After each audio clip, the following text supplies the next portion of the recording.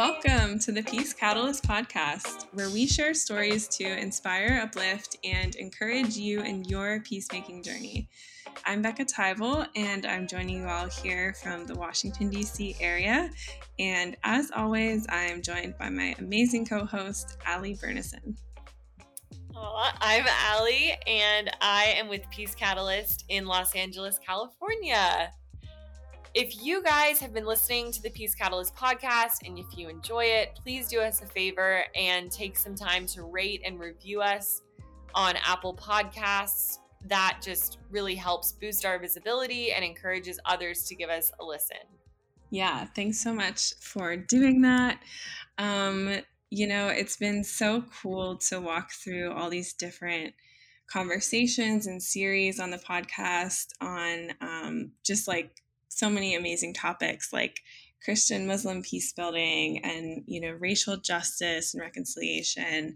And, we just finished up our series on the beloved community. And what's so cool, I think, about this podcast is it's meant to just give you all as listeners an opportunity to hear from diverse peacemakers and people who are walking out this journey of shalom and seeking to become people who build shalom in their communities in very practical ways, but also just like a space to learn and discuss ideas and be open to different ways of thinking about things that maybe we've never thought of before. So it's really cool to, get to share these conversations with you all. We really appreciate you listening to us. And if you ever want to, reach out to talk more, please don't hesitate to reach out to Allie or myself via email. You can find us on the Peace Catalyst website. We'd love to connect and talk more about some of these peace building conversations. Mm-hmm. And speaking of how to connect about peace building and specifically how to build skills for that work, we have a really cool course coming up that is being led by our very own Peter Anderson. You would have heard his story last week on the podcast. Well, 2 weeks ago, but on the last episode. So Peter's leading this course. It's going to be equipping you for skills to connect in conflict.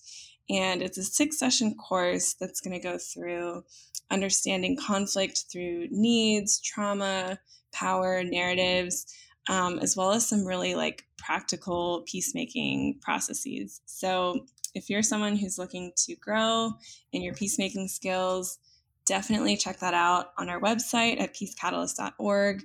It's called Connecting in Conflict, and I think that it's going to be a really amazing experience and resource for people to grow in their own peacemaking skills and journey. Mm-hmm.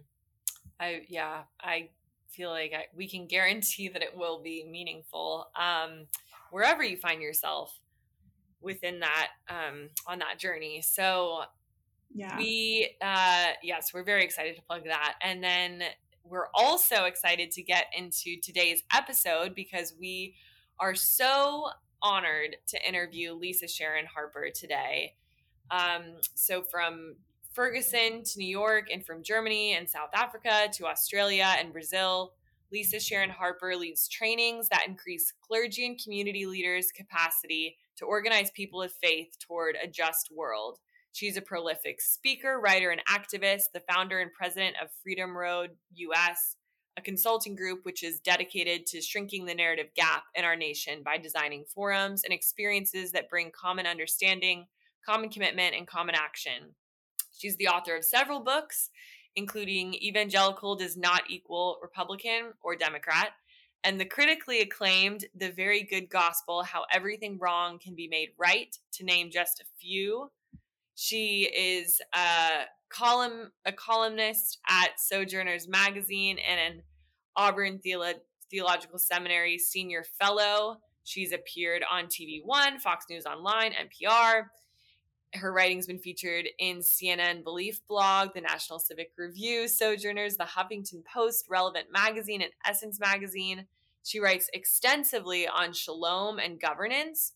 immigration reform, healthcare reform, poverty, racial and gender justice, climate change, and transformational civic engagement. She has earned her master's degree in human rights from Columbia University in New York City and served as Sojourner's chief church engagement officer. And there are probably so many more things we could say about Lisa Sharon Harper, but we'll leave you there with that very impressive bio. But yeah, you'll hear in her voice, she's incredibly humble and so wise and intelligent. So we're just so excited to have this conversation. Yeah, it seriously is so incredible. It feels like such a gift that we get to spend time with her today, and especially that we'll get to kind of talk with her about her new book, which is called Fortune: How Race Broke My Family and the World and How to Repair It All.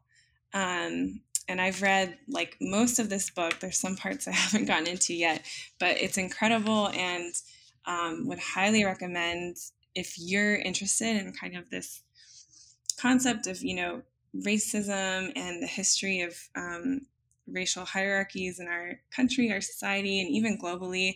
It's a really amazing account of, Lisa going back into her own family's history and kind of looking at the ways that our country has experienced and been broken in this area. So I'll let her talk about the book itself, but I wanted to just share a quote from the book. It says, "We are in troubled times. There is no way around it. We must wade in, face the realities and costs of the hierarchies of human belonging that we constructed in our nation's earliest years. We must face the cost and figure out how to pay it." And I think that is, it's a very sobering concept, but it's very heartfelt and real. And I think we'll hear from Lisa's own experience of going through this work of retracing her own family's history and looking at some of the broader context of what was going on at the time. And so we hope that you will gain a lot from this conversation and that it will prompt you towards further exploration of your own. And I hope we can enter this conversation just with curiosity and and be inspired to dig deeper and search more on this topic.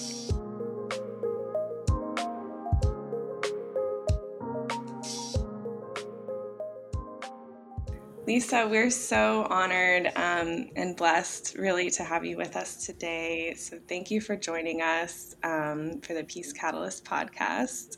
I am so excited to be here, you guys. And I'll just say up front that I really love the work that Peace Catalyst does in the world. And it's important, really important. And it actually is very close to my own heart because it's the kind of work that actually spurred my own development in my theology and my work in the public square. So this is almost in some ways like coming home. That's incredible. And you were friends with our late founder, Rick Love. Yes, Rick, I I still love Rick Love. He was an absolute peace catalyst, actually. And he came to us at Sojourners the first year that I was there and said, hey, we want to start organizing Christian and evangelical institutions to begin to push our churches to understand the international landscape and the implications of our faith on how we interact with that landscape, how we interact with public policy on a global level. And I had already started something called Evangelicals for Justice, like maybe 2 years before that. So I was a little suspect, I have to say. I was like, what? But because they focused really specifically globally, I was much more open and actually became one of the co-founders of Evangelicals for Peace. And it was, and still to some degree is, in that it's a very loose coalition of people who worked together for about 6 or 7 years to build this table of institutions who move together in the global space, who are evangelical institutions. They are evangelical institutions. So, we were entering into a landscape that had really no infrastructure. There was nobody who was coordinating to move this message forward. Lots of people operating in their own silos, lots of people, but no real major coordination in the evangelical space until Evangelicals for Peace. And it was Rick Love who catalyzed that. Wow, it's incredible. It's such an amazing legacy that we get to benefit from and learn from and live out. So that's incredible. And we're so excited to talk about your new book, Fortune. Oh, wonderful. Yay. Thank you. But we're wondering if first, if you could tell us a little bit more about what you do with your current organization, Freedom Road, and if you could maybe share the story behind the founding of that organization, and what was the need that you observed that was calling you to establish that? Yeah. Well, we were, Freedom Road began about 5 years ago now, 6 years ago, 2017. So about 5 years ago. We actually just crossed our 5-year mark in November of last year. And we were like, wow. And by actually August of last year, November was more of the official, like we are now an official LLC, but we really started in August of 2017. And we started in order to do something that we are still intent on doing, which is to shrink the gap between the narratives that we tell ourselves about ourselves and who we are and how we got here in America. And so we believe strongly that that gap is what that is the distance between us now and us actually realizing that more perfect union, that the beloved community actually within our nation. It is that gap. It's the gap that says to some people, maybe a third of people in America, that there was a time when we were great as a nation. And that time stretches back to the time when it was clear who ruled here. I actually stood on the line at the Republican convention, and I only say this because this is the place where you'll find this narrative in its most pure form. And I stood on the line at the Republican convention back in 2018, and with nuns on the bus. I was the first non-nun to ride on that bus. We were giving out lemonade and doing surveys, and there was on the survey was the question.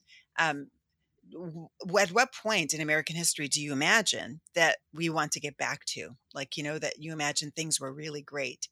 And to a person down the line, as I asked people, almost all white men with like a sprinkling of white women who were kind of in there as well. But almost all of them said before the New Deal.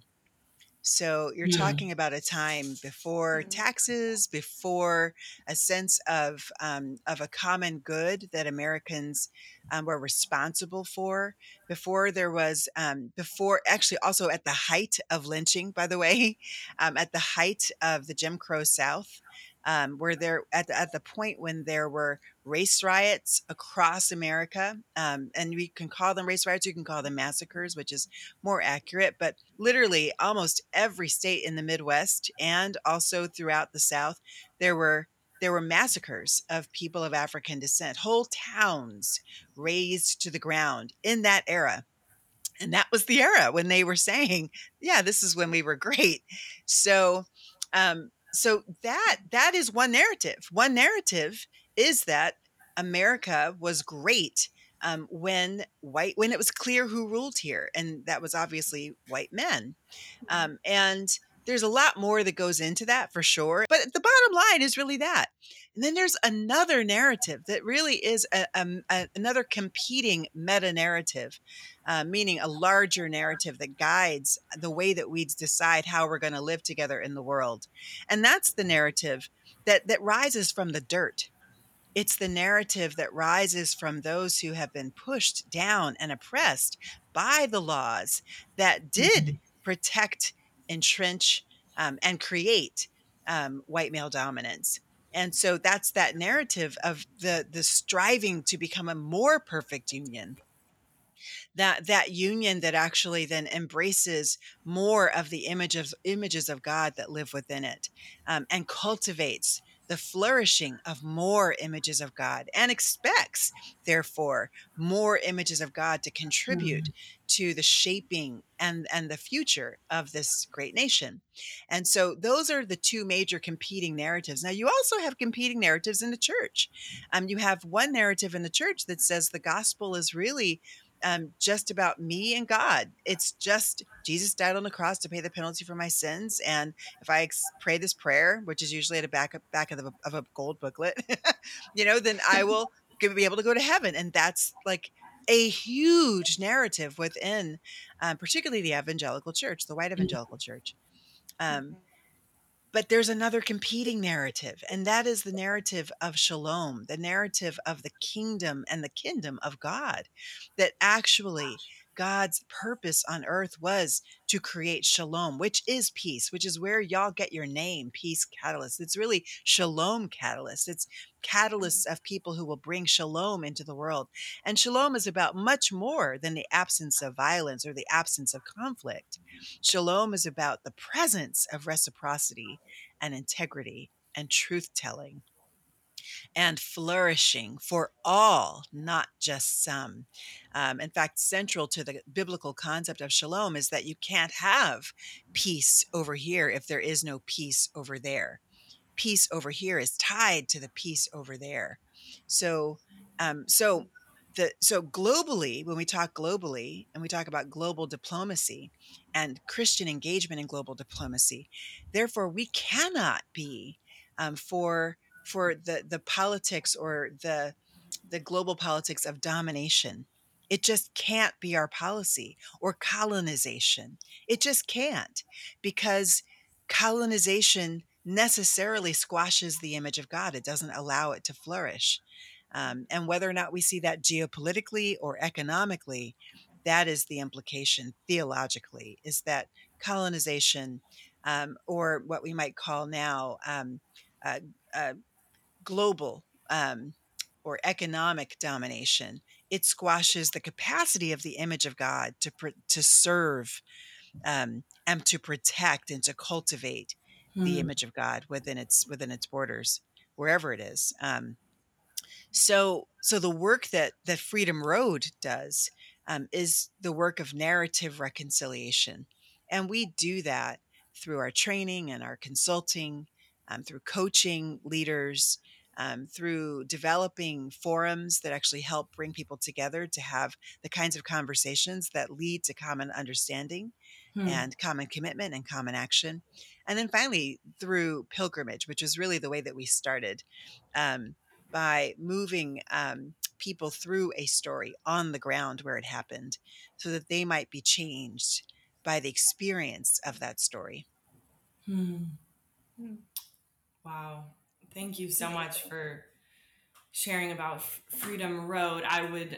I'm sure we could have an entire conversation because so many things that you said there were very fascinating, and just the concept of reconciling narratives, not only maybe offering a counter narrative, but then where does your own story sit within that? So bringing it along.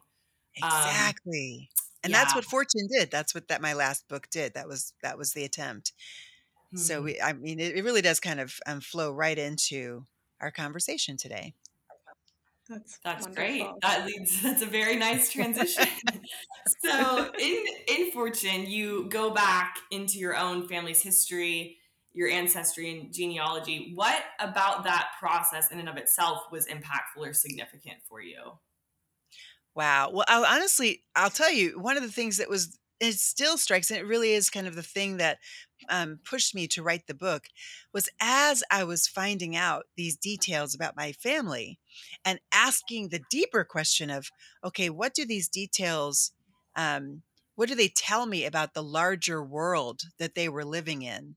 And then asking an even deeper question, or maybe a higher question, of what were the laws that were in place that were governing, kind of shaping their actions, in the public square or even with their families.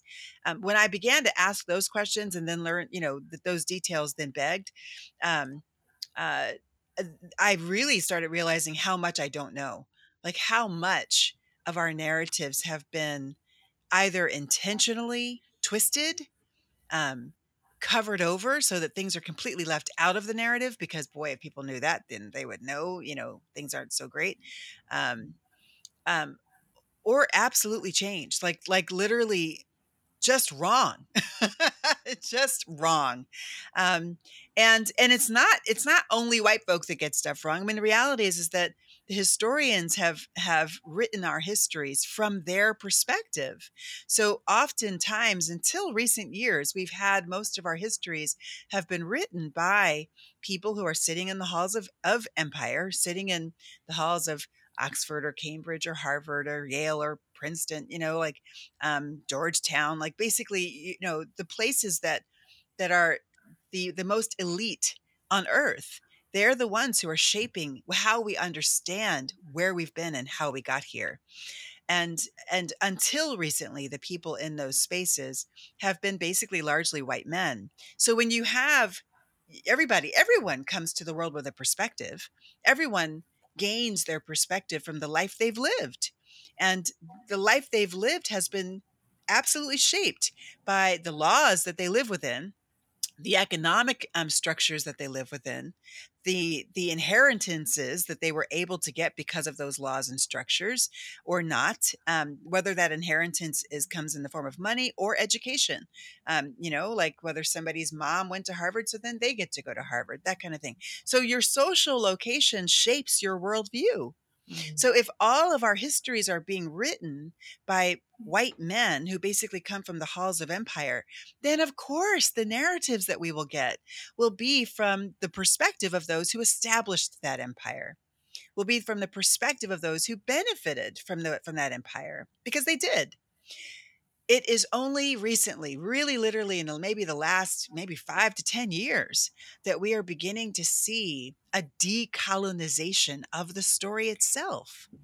We're beginning to see the strong arm, the strong hand of the academy lifted from the storytelling process as that process becomes democratized through engines like Ancestry.com, through DNA research, through people doing their own genealogy. It's one of the reasons why I am such a huge fan of genealogy, that it in many ways is pretty subversive. And for me, it was subversive. It subverted the meta narratives that where we were being fed by the halls of empire. And I went back to those primary documents that come up for you, when you're searching for your ancestor, and I could see the context for myself. And it didn't take much to then go a few leagues deeper and ask the questions, okay, what were the laws that were governing the time? What was happening in this geological or geographical space, rather, at the time, that my ancestors might have been responding to? And that seeds the ground for history to rise from the soil, from the ground up. And it often challenges the histories that are brought to us from on high, that have agendas that are trying to move us in one way or the other politically, or simply just don't have the whole story because they haven't asked the people on the ground. Mm-hmm. So I was surprised when I did my ancestry, when we came across Fortune Gaye McGee, who is the namesake of the book, Fortune. And she was born in 1687 in the colony of Maryland.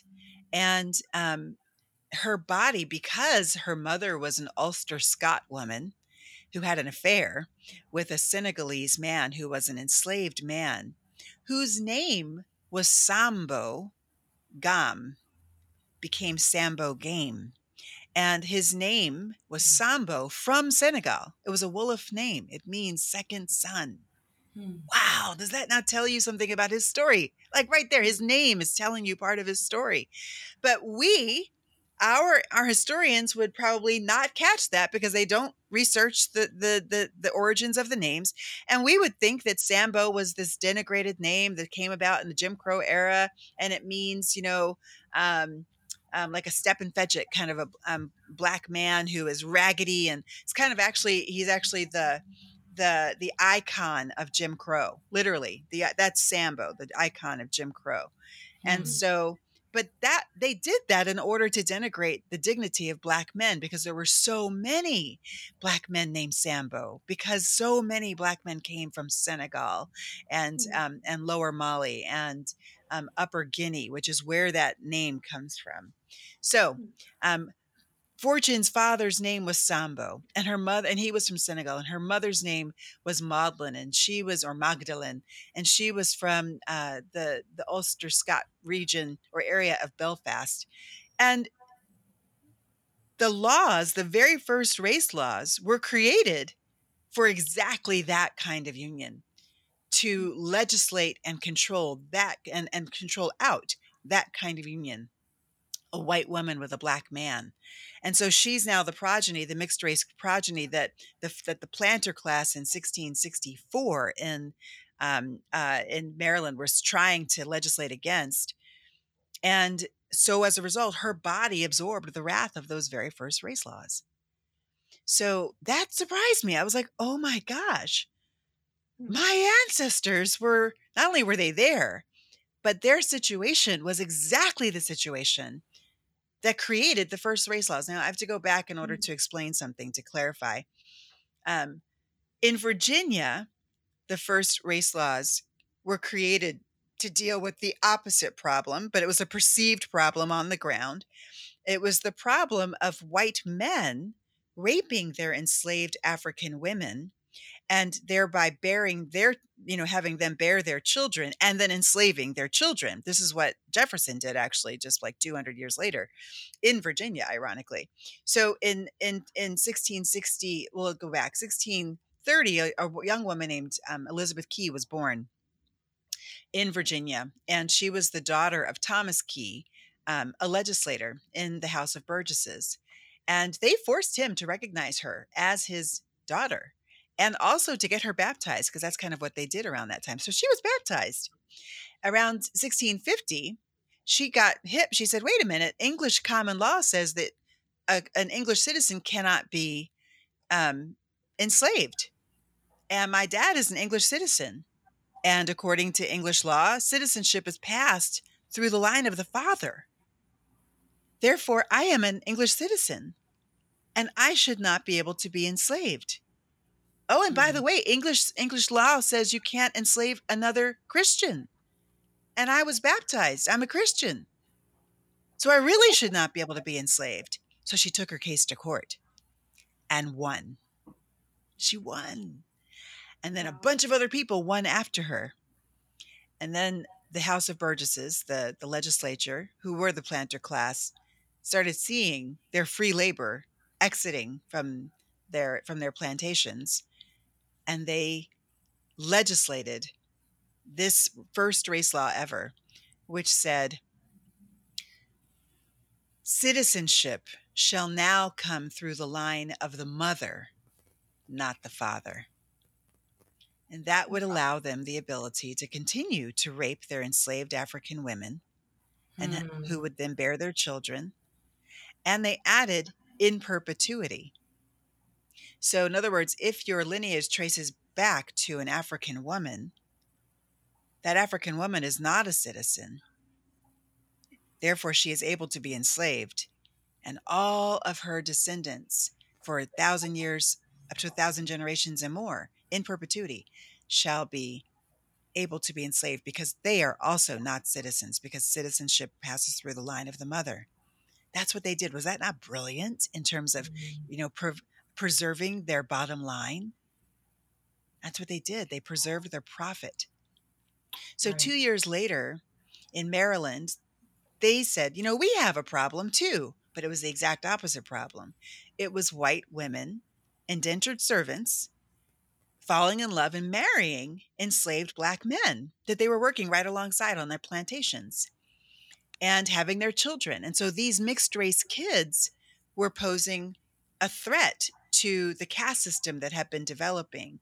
And in order to deal with this, and also in order to soothe their own egos that were being threatened by these white women choosing enslaved Black men instead of them, they legislated the second race law ever, in the colonies, and this is the first race law in Maryland, says if a white woman were to marry an enslaved black man and have his children, she would become enslaved to her husband's master until the death of her husband, and her children would be enslaved in perpetuity forever. So that was the first race law in Maryland, and only about 20 years later, Fortune was born.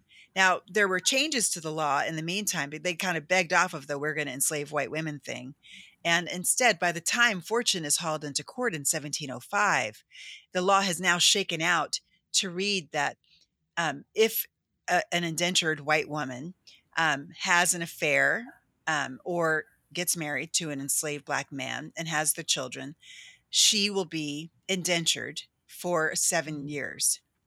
But the child will be indentured for 21 to 31 years, depending on the marriage status of this union. If they are married, it'll be 21 years.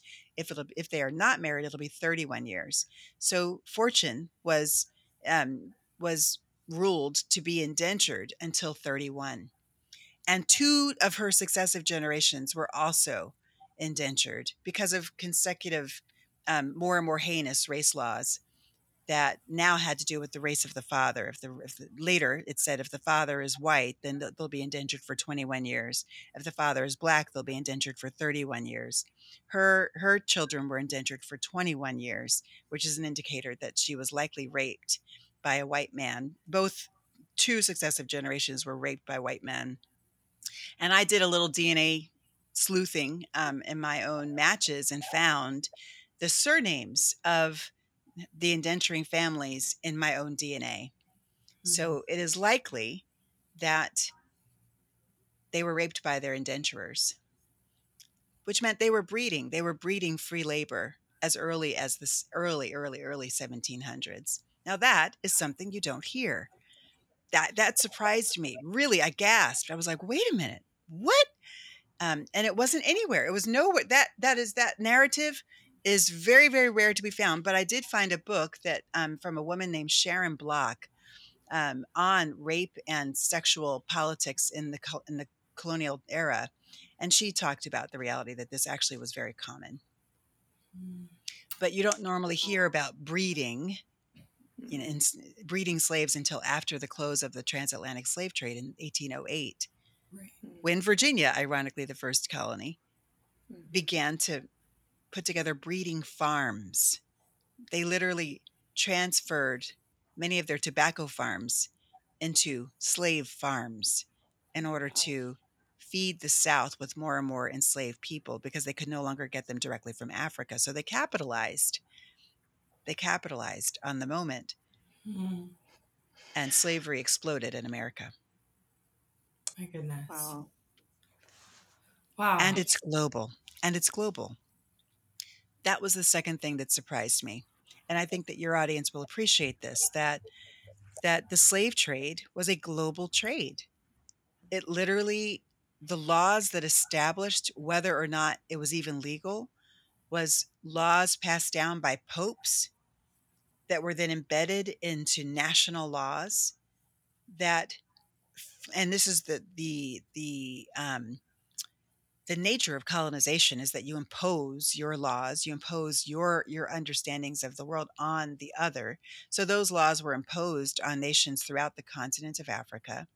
The Pope in 1453 made an edict called Romanus Pontifex and said, if an explorer goes somewhere in the world and sees that there are no Christians there, or that they're uncivilized, whatever that means, then they have the right to claim that land for the throne and to enslave its people. It's that edict that gave us the world as we know it today.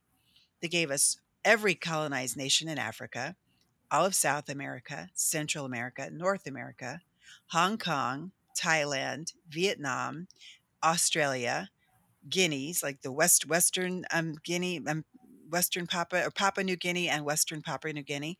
It gives us Hawaii. It gives us the whole world as we know it today. And that global nature then makes the global nature of the slave trade and colonization. What you find is you find the same modus operandi operating on various continents. So just like Maryland and Virginia created those first race laws to embed a racial hierarchy that benefited white men, particularly European white men, um, you'll find the same kinds of laws, different structures, but same kinds of laws in Brazil, in Puerto Rico, in throughout the Caribbean, in all of the colonized African nations. Um, you'll find those same hierarchies even at work right now in Australia. Right now, they have a category on their census that says Black, but it doesn't mean, of course, African American or Black. In fact, doesn't need to be any connection at all with Africa to be named Black in Australia. Usually it means Aboriginal or South Islander, South Sea Islander. So, but what does it really mean? It means back, bottom. It means one created to uphold the economic flourishing of Europeans. That's what it means around the world, because that's the global system that developed along with the global slave trade.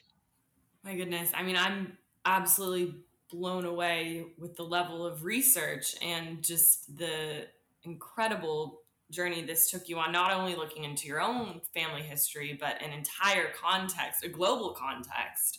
Yes. And so I would be curious what you would, because we're talking about looking back, and you assert that it's crucial for us to look back into our history in order to heal and move forward individually, collectively. So I guess there are two parts to this question. One is how do we do this well? I guess, how do we remember well? And then maybe a second part would be how does that contribute to our ability to collectively heal and reconcile our narratives together? And is that possible? That's so good. That's such a great question. Yes, it is possible. And I want to highlight a word that you used, remember. In the book, I actually talk about remembering. The reality that when we remember, when we actually seek the truth and listen to the truth, soak in it, and then when we tell the truth, we are doing the work of remembering our memory. In other words, bringing the members of our memory, the members of our story back together, reuniting them. And that is the work of colonization, isn't it? It's the work of shattering. It's the work of separating, people from each other, families from each other, stories, people from their own stories and their histories. It is the work of disconnection, which is the exact opposite of shalom, by the way. Shalom is really all about recognizing and moving toward the intended radical connection that God created us for. So colonization shatters us. That work of remembering, it actually is the work of peace. It is the work of bringing peace in the world. So how do we do it? We do it through the process of sitting at the feet of those to whom the laws squashed, right? To whom the laws were created to control and confine and to suppress. It is the work of loosing their tongues. Honestly, I did a scripture study of Acts 2 last year with our with our community here at Freedom Road. We had a webinar series that actually was an amazing Bible study over. I think we did 8 weeks of Bible study, and it was the kind of study. It was actually called Decolonizing the Bible, and so we just did 8 Bible studies over 8 weeks. And the whole point of it was to decolonize our read of it. And so I went deep into Acts 2, and I found that, oh my gosh, something in that narrative I never saw before. When you switch the question, when you ask a different question, you see different things. So I asked the question, what was the political context within which Acts 2 happened? And I said, okay, what was this political significance of the reality that all of a sudden everybody's speaking in tongues. And what is this? It doesn't say actually that they're speaking in an angelic language. In fact, it says specifically and explicitly they are speaking in each other's languages, the languages of the people who are present. And they are very specific about who is present. And all of the nations who are present are all colonized nations. They're all colonized by Rome. Every single one of the nations of the people present were colonized people. And when you do the deeper work, you find that there was one trade language in the Roman Empire that everybody was forced to speak, and that was Greek. So here in the second chapter of Acts, the first act of the Holy Spirit, when the Holy Spirit comes to earth, is to decolonize language. Wow. To loose the tongues of the suppressed ones. Wow. What? Wow. What? So if that is the work of the Holy Spirit on earth, then it must be our work in the church. So the first thing we must do is to bow to the tongues, to the narratives that rise from the suppressed ones, from the ones whose narratives have been covered over, erased, muffled, suppressed. And that you can do in many different ways. I mean, you can start easy just by watching movies and documentaries that were created by the people, by the people groups that have been suppressed. Listen to what they're saying about their own history. And then move on to books written by them about their histories. Fortune is a great start. And then you might move to novels as well. If you're one that is really about great storytelling, novels get under the hood, under the surface of what was going on. And they use imagination to help us to feel it as well. So reading novels, and also again, watching films by the people. And then you go to the place where it happened. You actually do a pilgrimage to that place and listen to the people. Go to museums that were created by the people, not just your national museums that were created by, curators who come from the halls of empire. They will have a particular narrative, but the work of remembering is the work of reconciling, bringing back together your understanding with the understanding of those on the ground, on the underside of empire. And so it really does look like lifting up the narratives and listening, sitting at the feet of those to whom it happened and their descendants who can tell the story, or last case, experts that rise from that community, people who have actually been trained in history and everything that rise from that community. And after that, the work, after you have heard, after you have walked and you understand in your body what happened, then comes the work of repair, the work of reparation, the work of asking what David asked of the Gibeonites in 2 Samuel 21, 1 through 14. What do you say we must do in order for things to be made well with you? And again, bowing to the image of God in the other, what it means to be made in the image of God on the first page of the Bible is that we are created to exercise dominion. And isn't that like the principal sin of colonization, the primary sin of racial hierarchy, gender hierarchy, all of these things, all of the isms? Isn't that the primary sin, is that it limits the capacity of many actually, to exercise dominion in the world by creating these hierarchies of human belonging? So the work of repair requires repentance from the ways we have done things, repentance from the way of domination. And David repented from that. David saw that Saul had tried to commit genocide against the Gibeonites. And so instead of trying to dominate them, even with his solution, saying, we'll figure this out and we'll get back to you, we'll come up with a solution for you, Instead, recognizing the image of God in the Gibeonites and doing as he did, which is to say, what do you say we must do for things to be made well with you? And you know what David does? He does it. They say it and he does it. No questions asked. That's what it looks like to honor the image of God in the other. And that work can take us a long way. There's much to be repented of. And particularly for people of African descent, again, a global issue. This is not just an American issue. It was a global slave trade. And all of Europe became filthy rich, and really, truly filthy rich because of it. And America became the nation that it is today because of the free labor that it extracted from people of African descent for 256 years. And then the suppression of our flourishing during Jim Crow. And then the imprisonment of our men in particular, and women now, through mass incarceration over the next 60 years.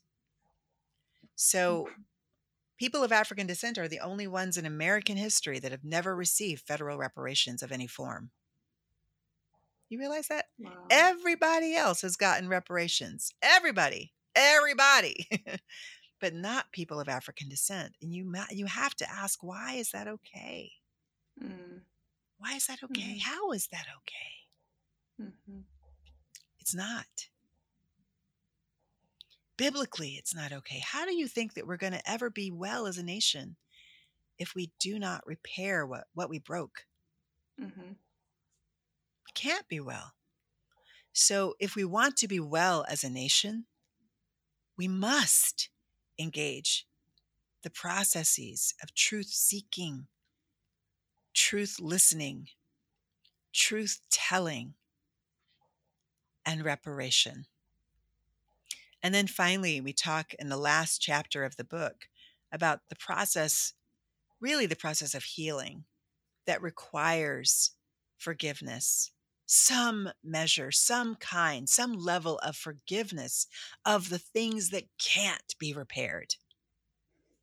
Forgiveness for those communities that were destroyed and will not come back, for the family members that were killed and will not be resurrected. Forgiveness means to release the debt that is owed from the debtor. But I would contend that the process for those who have been oppressed, we release for our own sake, not for the sake of the oppressor. We release so that we can get what we need, because the oppressor simply doesn't have. They don't have it. They don't have what they can't give. The communities, for example, the community of Elmwood, where my great-grandfather owned a block of homes in Philadelphia that was claimed by eminent domain, and he was paid pennies on the dollar, and he died later that year, we believe, of a broken heart. That community is not coming back. My grandfather is not coming back. So on one level, I have to forgive. I have to release it. Otherwise, I will go to my grave demanding something that can't be restored. But what I can do is I can release it, and then I can go to God and I can say, God, you know the debt. You know the yearning of my soul for that community that my great-grandfather built, for that community that he built because he knew we needed this level of community. And I can ask God, you move the mountains. You bring the cattle on 1,000 hills. You do it. You fill our need, the need that was taken away, swiped by evil. And God can do it. It is God's pleasure to do it. So forgiveness is a part of the equation of healing. And there's more to that as well. But ultimately, the goal is the beloved community, right? Ultimately, the goal is shalom. It is peace. And not peace at the expense of the oppressed, but rather peace for all. Amen. Wow. Oh, there's so much there that I think we can glean and learn from you and what you're sharing. And I think, yeah, this concept of repentance, it's like it's a turning away from what we've been doing, right? And it's doing a 180. And what does that look like? And I love what you're sharing about this concept of sitting before those who have gone through these experiences and really listening and really understanding and learning. And I'm so humbled and inspired by your work. And I've read Fortune, and it really personally impacted me. And I'm really wanting to look into my own genealogy, because it's like I understand that my ancestors did contribute to this, right? These mass injustices, but it's like I don't know how, and I feel like that's an important thing to learn for myself in this journey of it really is. And let me just say that there's, for people in European bodies on American soil, there's usually one of two ways that your ancestors got here. Either they were fleeing oppression of their own on European lands, or they were fleeing poverty. One of two ways they usually got here, and that's it. And depending on when they came, whether they came in the 1600s or the 1900s, that's what will determine how you can understand their place in this racial construct and schema, because it all changed. It morphed again and again and again over that time. But either they were people who were the people granted the land in the very beginning, and pretty much all of the laws, pretty much the whole time, have been established in order to protect their bottom lines. Or they came as indentured servants, and they were first oppressed and then worked their way up into, quote, white status. And then they benefited from those laws and oftentimes helped to entrench them in order to protect their own status, right? So the question, and then there were those few, like, John Brown, who were actually allies or accomplices with oppressed peoples, and the dismantling of those hierarchies, right? So what would it look like, or what does it take then for people of European descent to enter into this process? It really, you have to locate, when did your ancestors come? And in what way did they engage in this hierarchy, in this hierarchical schema of belonging here? And did they benefit? Did they establish it? Or did they fight it? You really don't know until you look. And when you look, what you find can actually inform you for your walks forward. It doesn't need to paralyze you in shame. It doesn't need to actually lift you and make you feel like, okay, we're good because they fought. We're not good. Yes, they fought. That's wonderful. Now it's your turn to pick up the baton. So the real question is, how do you walk forward from your ancestral heritage? Wow. That's so good. That's so powerful, because I love this concept of understanding history so that we can place ourselves in our current context too, and understand what role are we playing today, which is something you talk about in your book too. Exactly. It's so powerful. You got it. It's great. And we're all on this journey together. So I think thank you for everything that you've given us today and shared with us. Is there anything that you'd want to kind of leave our audience with as we close? Or something you'd like to highlight? I would love to. Sorry for that. There's a little bit of a delay. I would love to close with the last page. What's written on the last page? Because sometimes people will ask, what do you hope to accomplish from Fortune?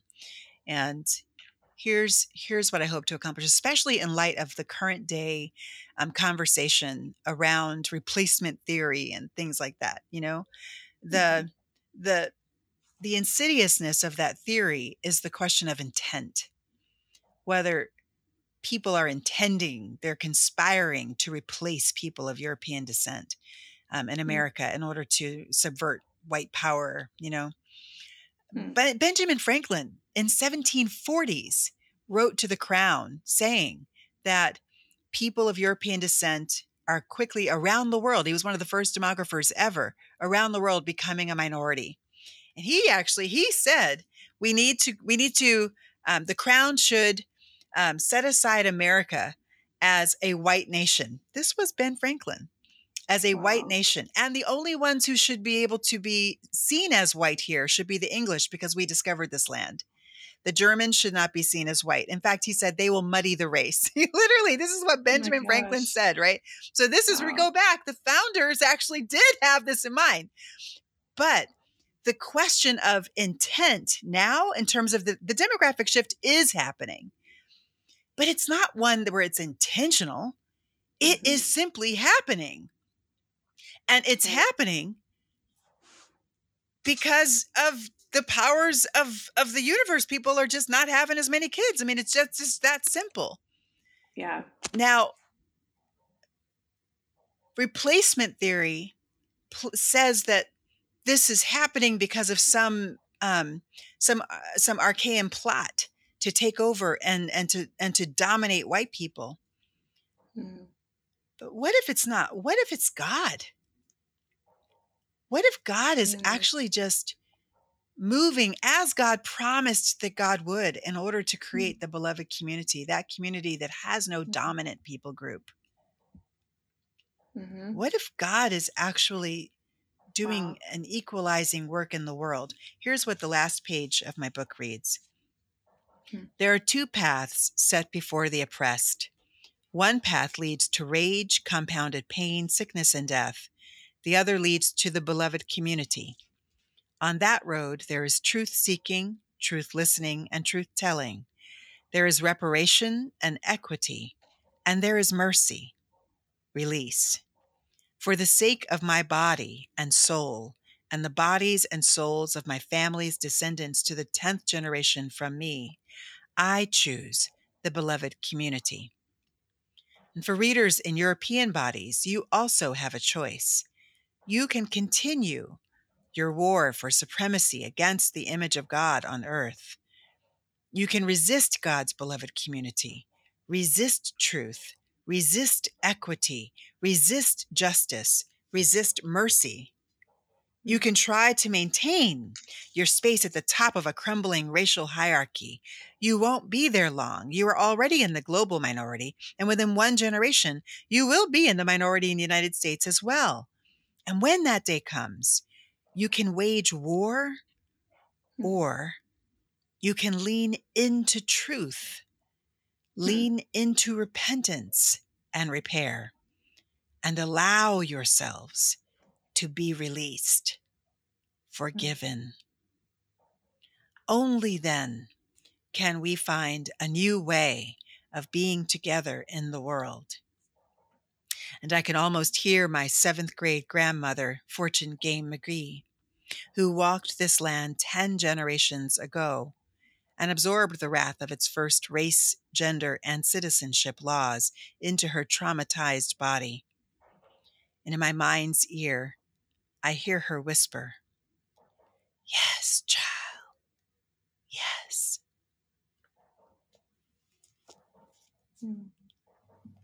Thank you so much, Lisa.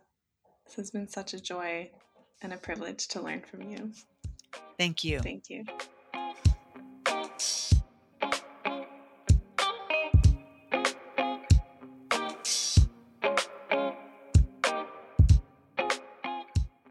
Wow, that was amazing. I feel like we just got to kind of soak up what Lisa shared with us, and all the incredible knowledge and work that she's put into unpacking this journey. And I love what she was saying about building the beloved community and this concept of shalom, and what does it look like to actually create that in our context today.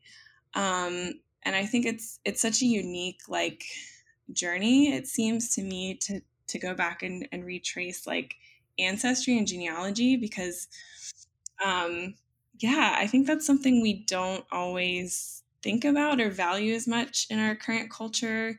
Yeah. At least not in our generation.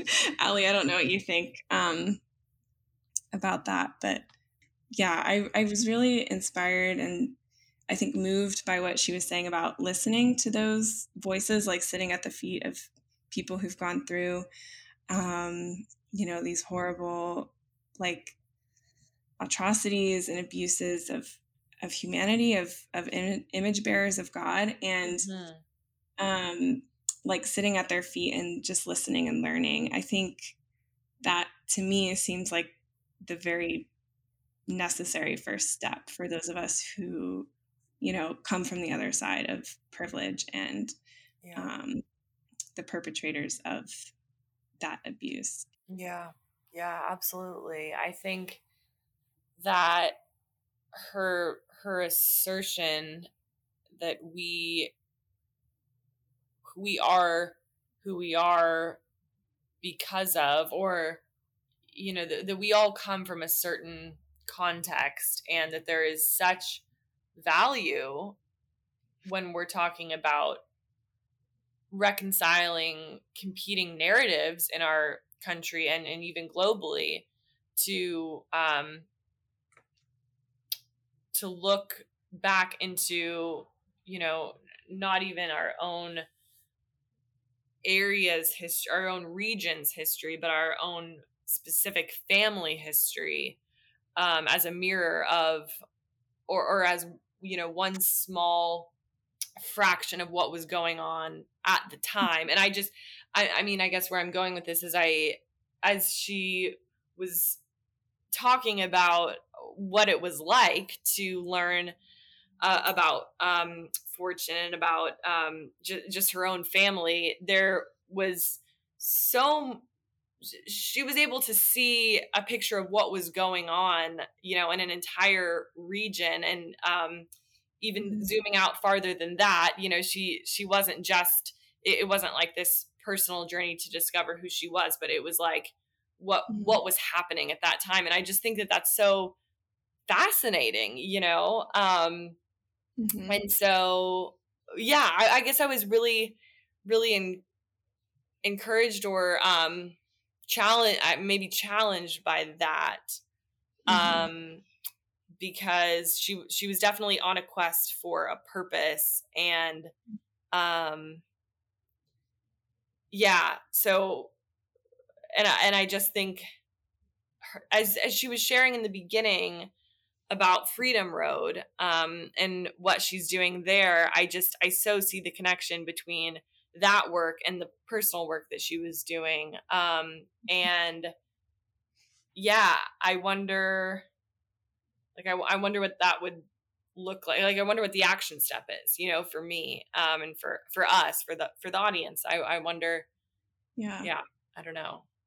Yeah, that's such a good point, because I feel like, I feel like for me, I've been curious about this already, like wanting to look into the my European ancestry in the US and what roles they did play in all of that history. And I love what Lisa was sharing about, they could have played so many different roles, but like it's not about getting stuck or closely attaching ourselves to whatever roles they were playing in their context, but it's more so that we can, like you were saying, then reflect on, well, what is my current context, and like what role do I play in that, and what is going on today that could be still perpetuating these hierarchies of belonging, like she's talking about, and how can I play a positive role that works against that and towards the beloved community.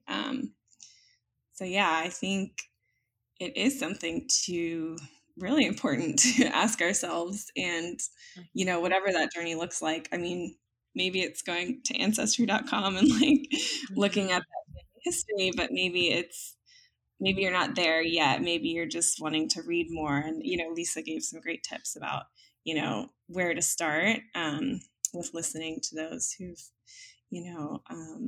been in the most marginalized groups of society, and then to go from there and read books and continue learning. So I think it's, like that seems to be the key, is to like keep learning and keep pushing ourselves to ask questions and be uncomfortable. I mean, a lot of these things that come up are going to feel really uncomfortable and might even feel like threatening to some degree. It might trigger something for those of us who are white, who, have European descent in America.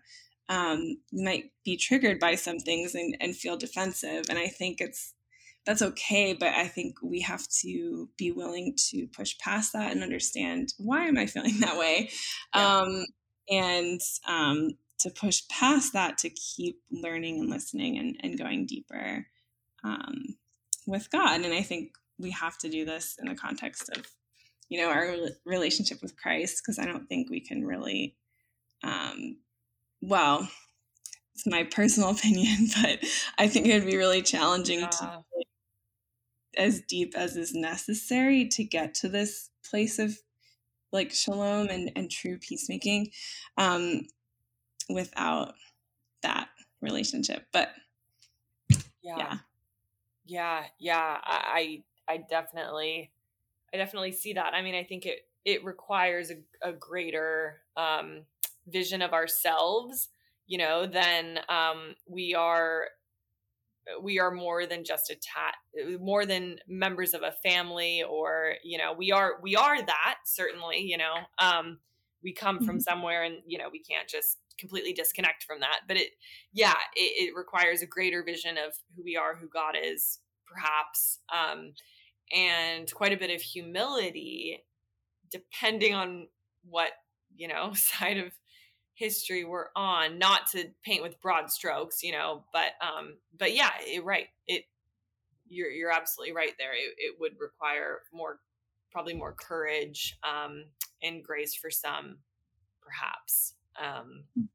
So yeah, I'm curious, as she was talking about at the latter part of the book, she was discussing, reparations and the deep need for forgiveness within the beloved community. How did that hit you? How did that sit with you? Yeah, I thought it's a great question, because I think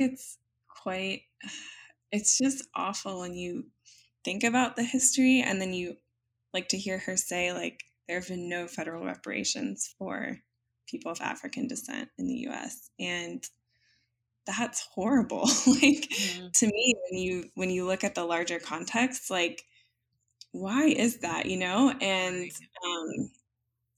I think as we're talking about like forgiveness, and Lisa talked about how that forgiveness on the side of the person who's been oppressed is more about like freeing them from anger and hatred and whatever.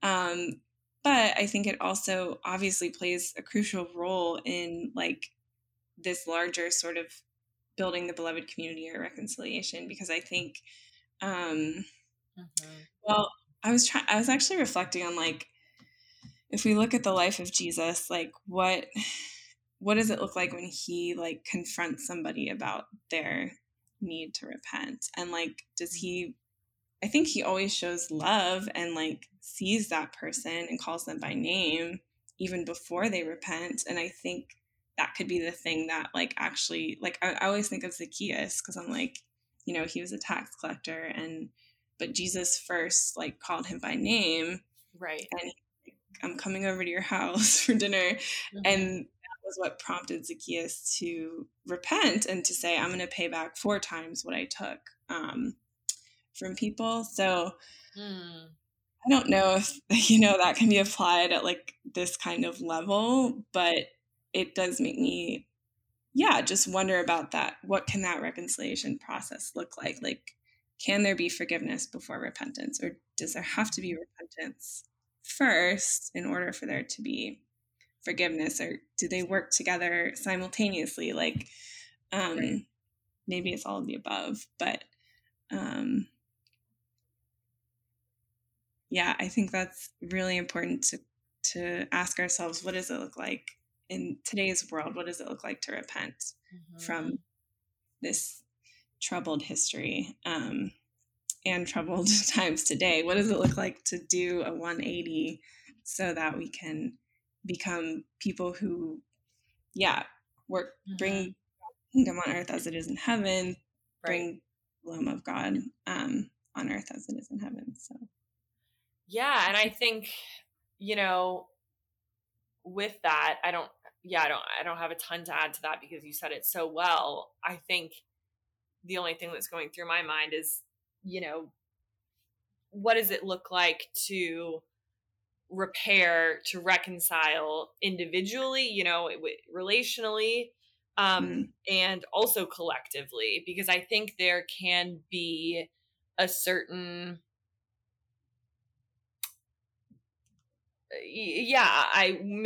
perhaps it feels easier to kind of wash our hands and say, well, the government, nothing's happened on a federal level. I don't really have any control over that other than being engaged in advocacy work and, but yeah, other than that, it might feel like, well, things are a bit out of my hands. But yeah, I mean, I would posit that there is probably something we can be involved in even on that level, but even so, I think individually, like because you're right. This isn't something that happened in the past before we were here, something that, maybe even my ancestors weren't involved. Like maybe, that's going through some people's minds, but what's happening now, and I think, reparations can be made now for injustice happening right now, so anyways, so I think that is such an important question to be asking. Yeah, that's such a good point. That's so great, Allie. Yeah, the injustice is occurring today, and how do we repent and turn from that today? That's so good. It was very, very, very amazing to hear from her, and especially fun to learn about her connection with Peace Catalyst. I had known about the connection as you had too, but I hadn't really heard. Well, of course, I've never spoken to her before now, so I hadn't heard her perspective on Rick Love, our founder, and her relationship with him. So that was very neat to learn about. Yeah, that was so cool to learn that history and think that we get to walk in the path that they've paved for us is incredible.